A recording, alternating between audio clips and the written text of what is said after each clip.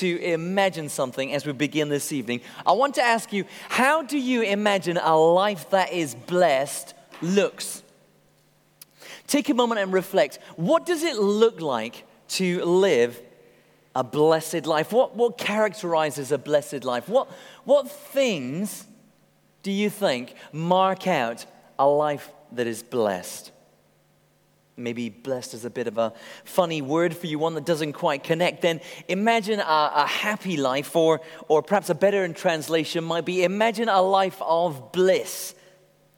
What does a life of bliss look like, do you think?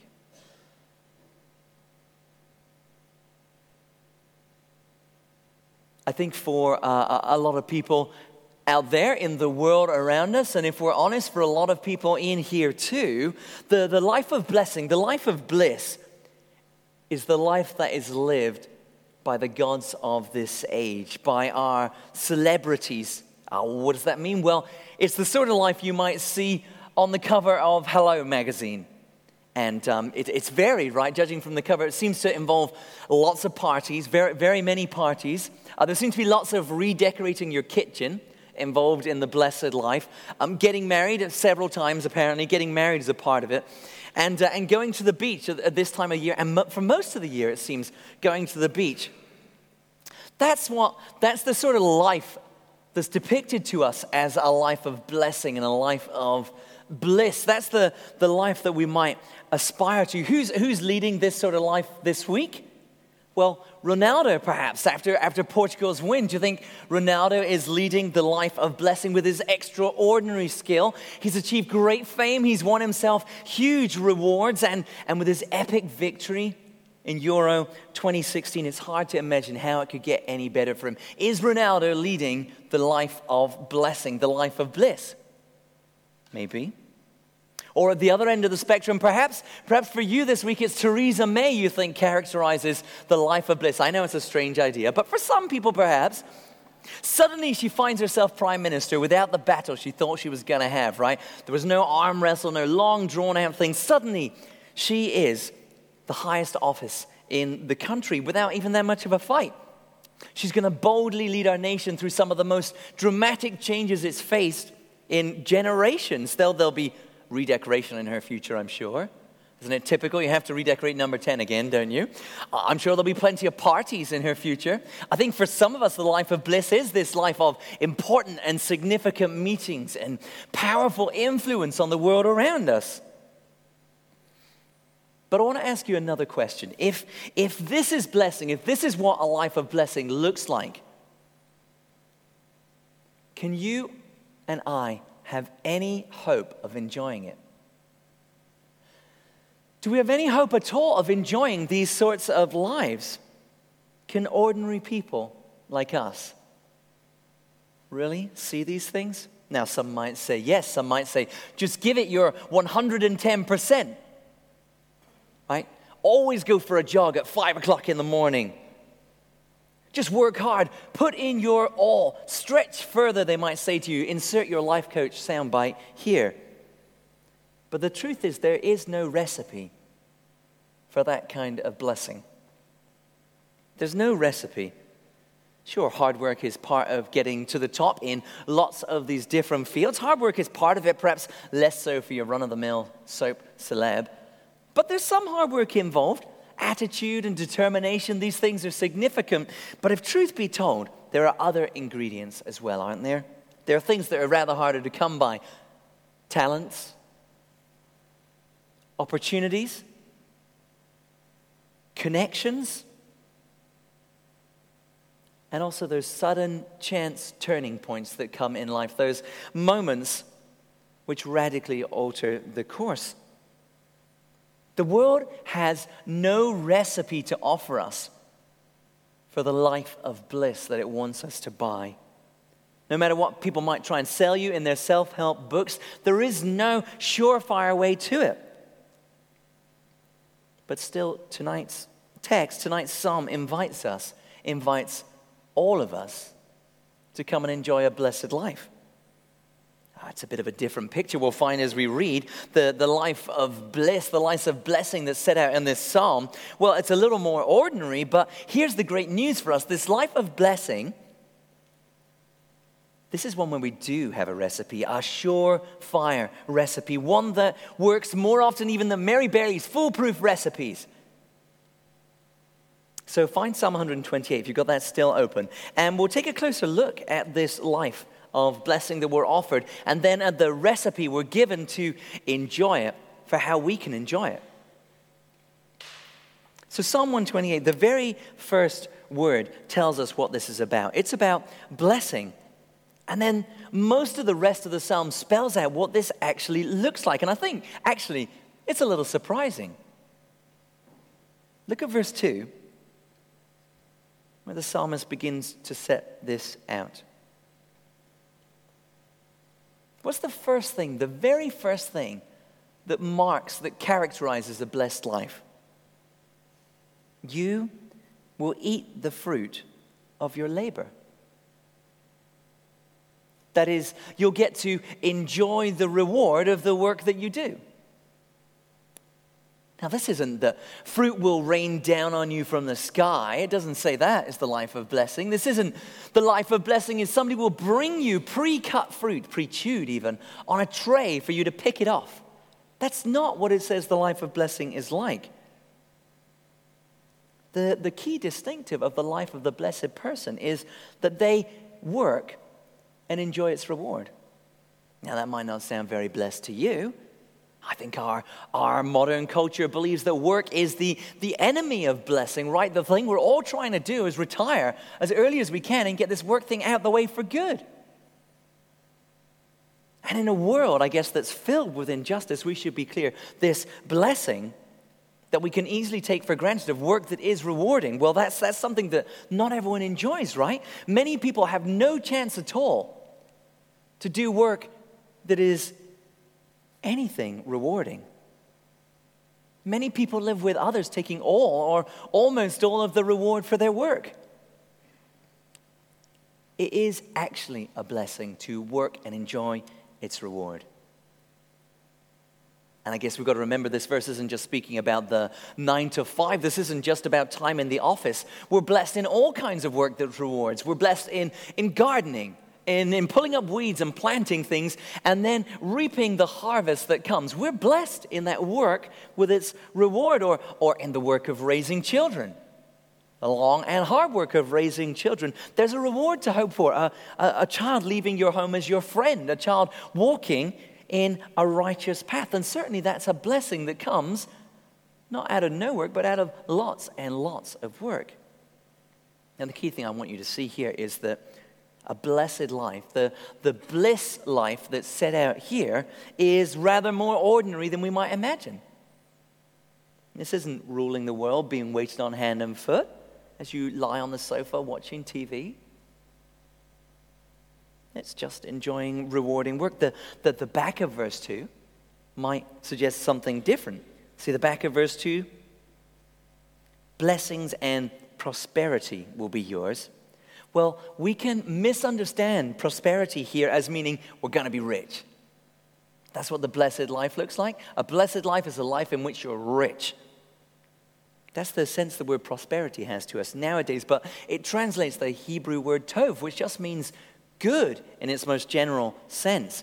Happiness and good will be yours. Now, this idea of prosperity comes up again in verse 5. May you see the prosperity of Jerusalem. It's the same thing there. May you see the good things of Jerusalem. This isn't saying blessing equals being rich. Not at all, despite what some TV preachers might want you to believe. And it goes on the same way. Verse 3 gives us a picture of an ordinary family home. Operating well, yeah, but it's not extraordinary. It's not a mansion. It's not perfect with carefully manicured children, meeting overwhelming success in every direction. There's no staff waiting on you.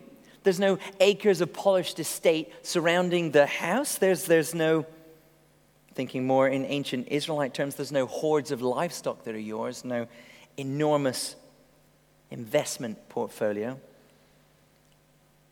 think it's important that we get, when we read this verse about family, that this isn't a promise of family and children for everyone who is blessed. If that was true, then if you weren't married, or if you didn't or couldn't have children, then you wouldn't be blessed.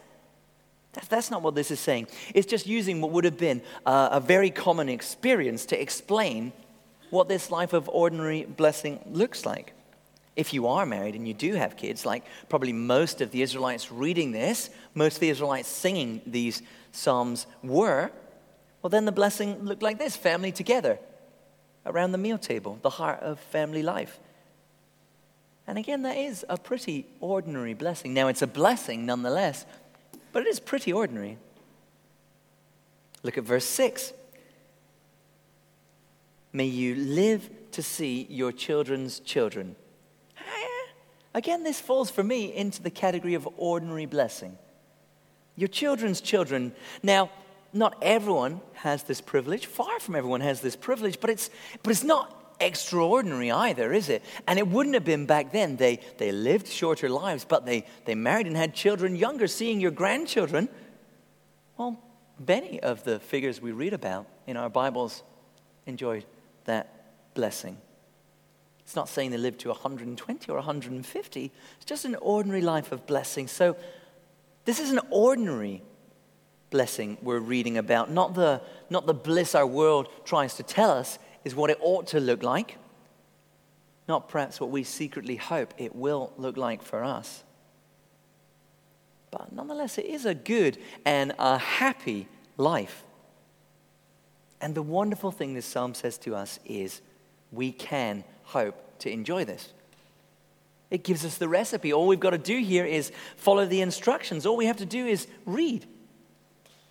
Verse 1 and verse 4 give us the instructions wrapped around this description of what the blessed life looks like, just in case we missed it. It's a very simple recipe, so that even I ought to be able to handle. There's no 30-step process. There's no gently fold the eggs in over a mediumly heated bain-marie before. There's nothing like that in here. It has only one step. Fear the Lord. That's the recipe. That's it. Fear the Lord.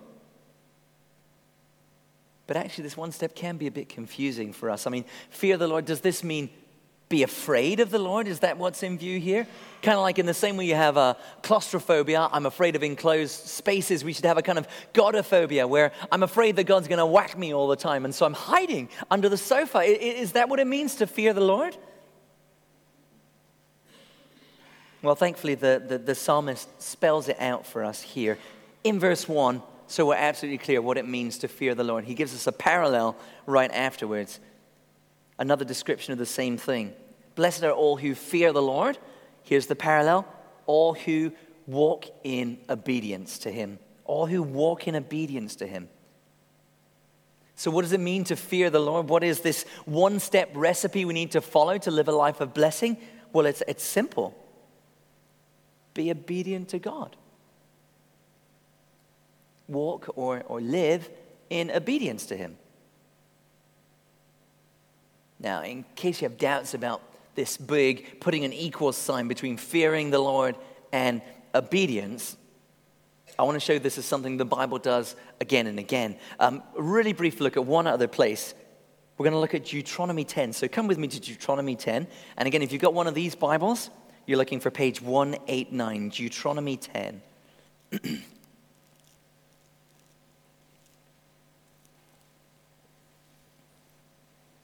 We're just going to read a few verses from Deuteronomy 10. But these are key verses. What Moses is doing, Moses speaking here, he is summing up the whole of the law that he's been given for the Israelites. So starting at verse 12, we read this. And now, Israel, what does the Lord God ask of you but to fear the Lord, your God? And then it gives us exactly the same parallel. To walk in obedience to him. To love him. To serve the Lord your God with all your heart and with all your soul. And to observe the Lord's commands and decrees that I'm giving you today for your own good. So the Israelites are told to fear the Lord. And how does Moses explain what that means to them? Well, they're to walk in obedience to him. They're to love and serve him. They're to observe his commands. That is, they are to obey him. There you have this same equation being made. What does it mean to fear the Lord? It means to obey him, to love and serve him, to observe his commands. Fear equals obedience. Make no mistake, the world around us thinks this is a dumb recipe for finding blessing. And it's not a new thing. The world has thought this is silly for centuries. Calvin describes this idea that obeying God brings blessing. He says it's so much at variance with the common opinion of men, very few will give it their assent. Surely doing what God asks, keeping those burdensome rules that he's laid upon us, is just going to get in the way of finding happiness, isn't it? I mean, if I can't sleep with whoever takes my fancy, if I can't look at whatever image gives me pleasure, surely that's just closing a door towards happiness, isn't it? If I have to do good even to my enemies, if I have to put others' needs ahead of my own, surely that is taking me away from this happy life of blessing, isn't it? Definitely sounds like an odd route to blessing. Foolishness to the world. And as we've seen in the psalm, the promised blessing isn't even that astonishing in some ways. It's not living like a king. It's just this ordinary everyday blessing. But here's what this recipe does have going for it. It really works. This recipe really works. Unlike all of the shortcuts and the go faster stripes and the cunning plans of the world to make ourselves blessed, to achieve for ourselves blessing, this is a promise of blessing from one who can keep his promises. It's a promise of blessing from one who delivers on what he says. The psalm starts with a statement. It's a simple statement of fact. Blessed are all who fear the Lord. It's a statement of fact. This recipe is foolproof because God keeps his promises.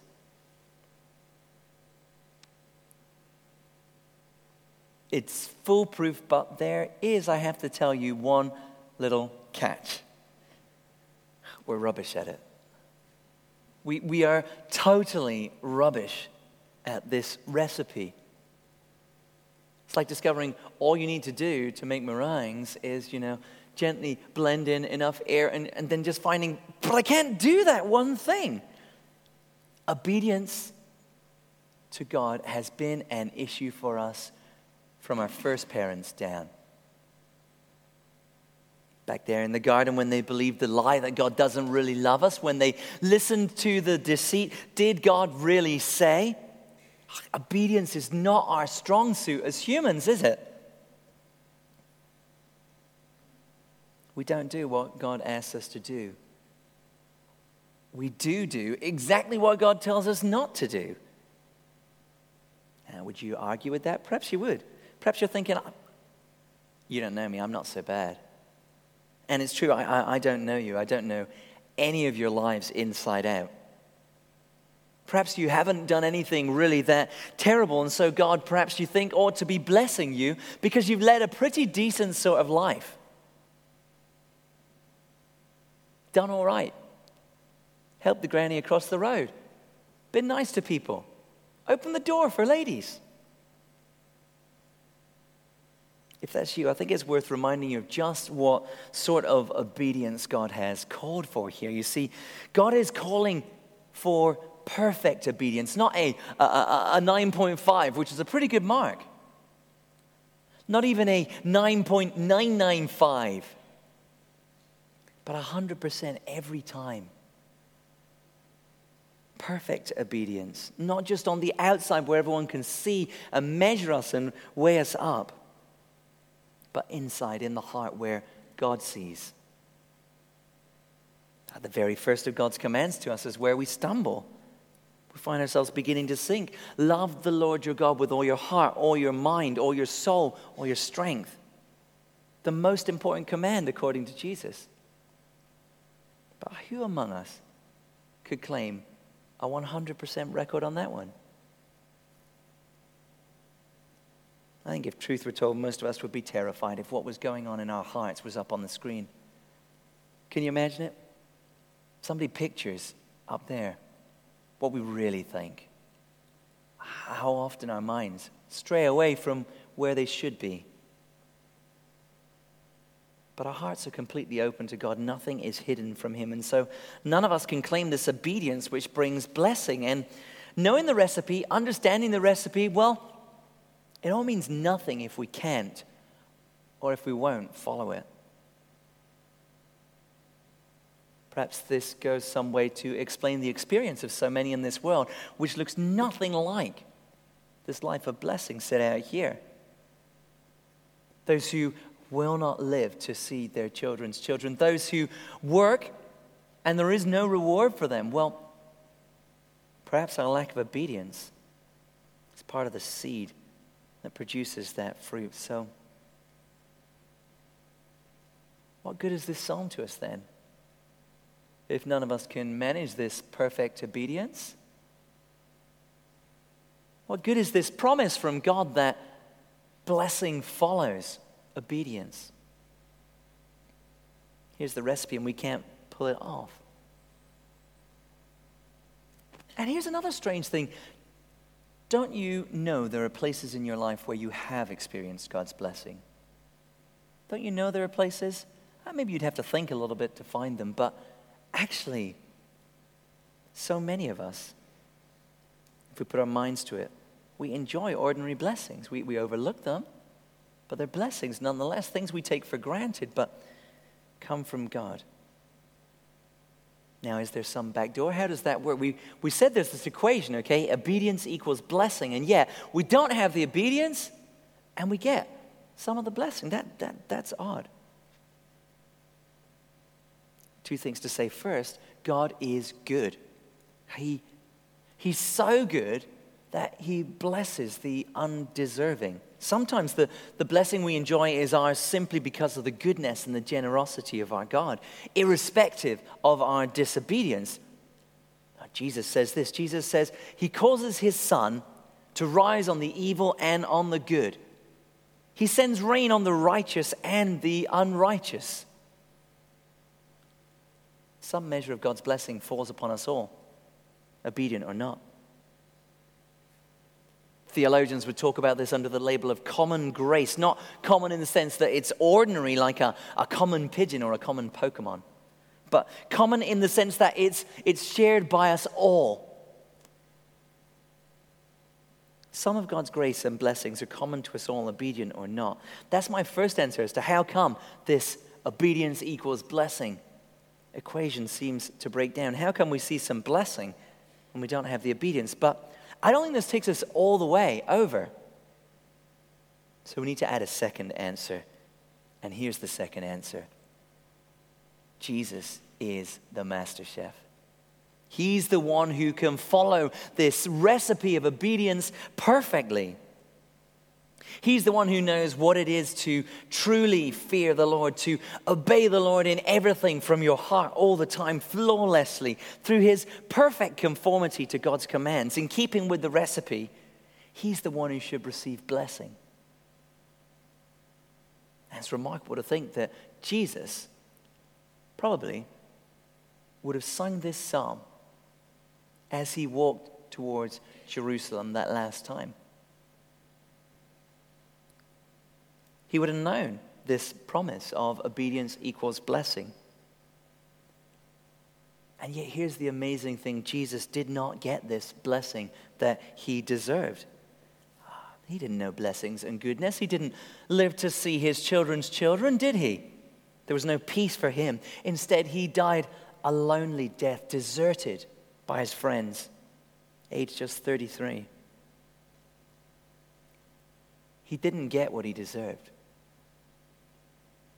Instead, He took what we deserved. The Bible tells us He bore our sins.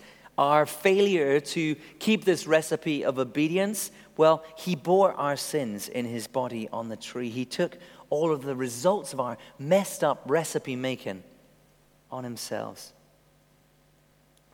Just as He didn't get what He deserved then, we also don't get what we deserve. We make a complete hash of this recipe for a blessed life, don't we? We trash the kitchen, we put the wrong ingredients on, we turn the mixer on with the lid up, then we leave it in the oven for an hour and a half longer than it belongs, and yet because of Jesus' perfect obedience, we get to share not just the ordinary blessing this psalm promises, but 1,000 times that blessing. 1,000,000 times that blessing, a blessing which we by no means deserve. See, through Jesus, we enjoy renewed relationship with our God and life forever with our God. All our disobedience, all our mistakes are nailed to the cross, taken away, laid to rest forever.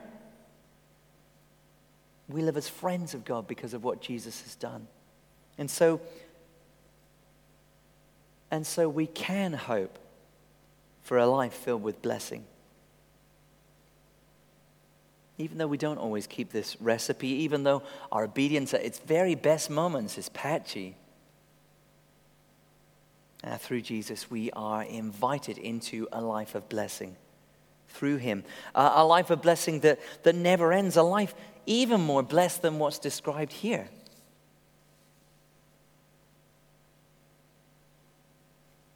Perhaps you know tonight that you have messed up this recipe completely.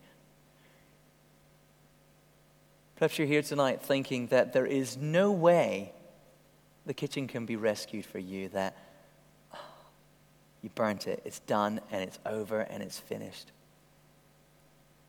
Well, you need to know that it doesn't depend on you. That no matter what you've managed to do, this life of blessing is open to you through what Jesus has perfectly done. Own up to your disobedience, your inability to please God, and your unworthiness, and then praise Jesus for his obedience. In your place, praise God for the blessing poured out on that obedience, blessing that we get to enjoy even though we never earned it. And a closing word to those here who'd call themselves Christians. I want to know, do you feel blessed? Somebody asked you to describe your life. Would you have described your life as a blessed life? I think we're so prone to grumble and moan about what happens to us, aren't we? I think that's because we're longing for a bigger, flashier, racier, richer sort of blessing. And we very often overlook God's ordinary blessings that fill our everyday lives, thinking somehow that it would look different if it was really a blessing. But we need to remember that these small, ordinary things are blessings God has poured out on us. Fruitful labor, happiness in the home and family. And we need to count our blessings, name them one by one. Have you heard that old song? Count your blessings, name them one by one. Open our eyes and observe how we have been blessed.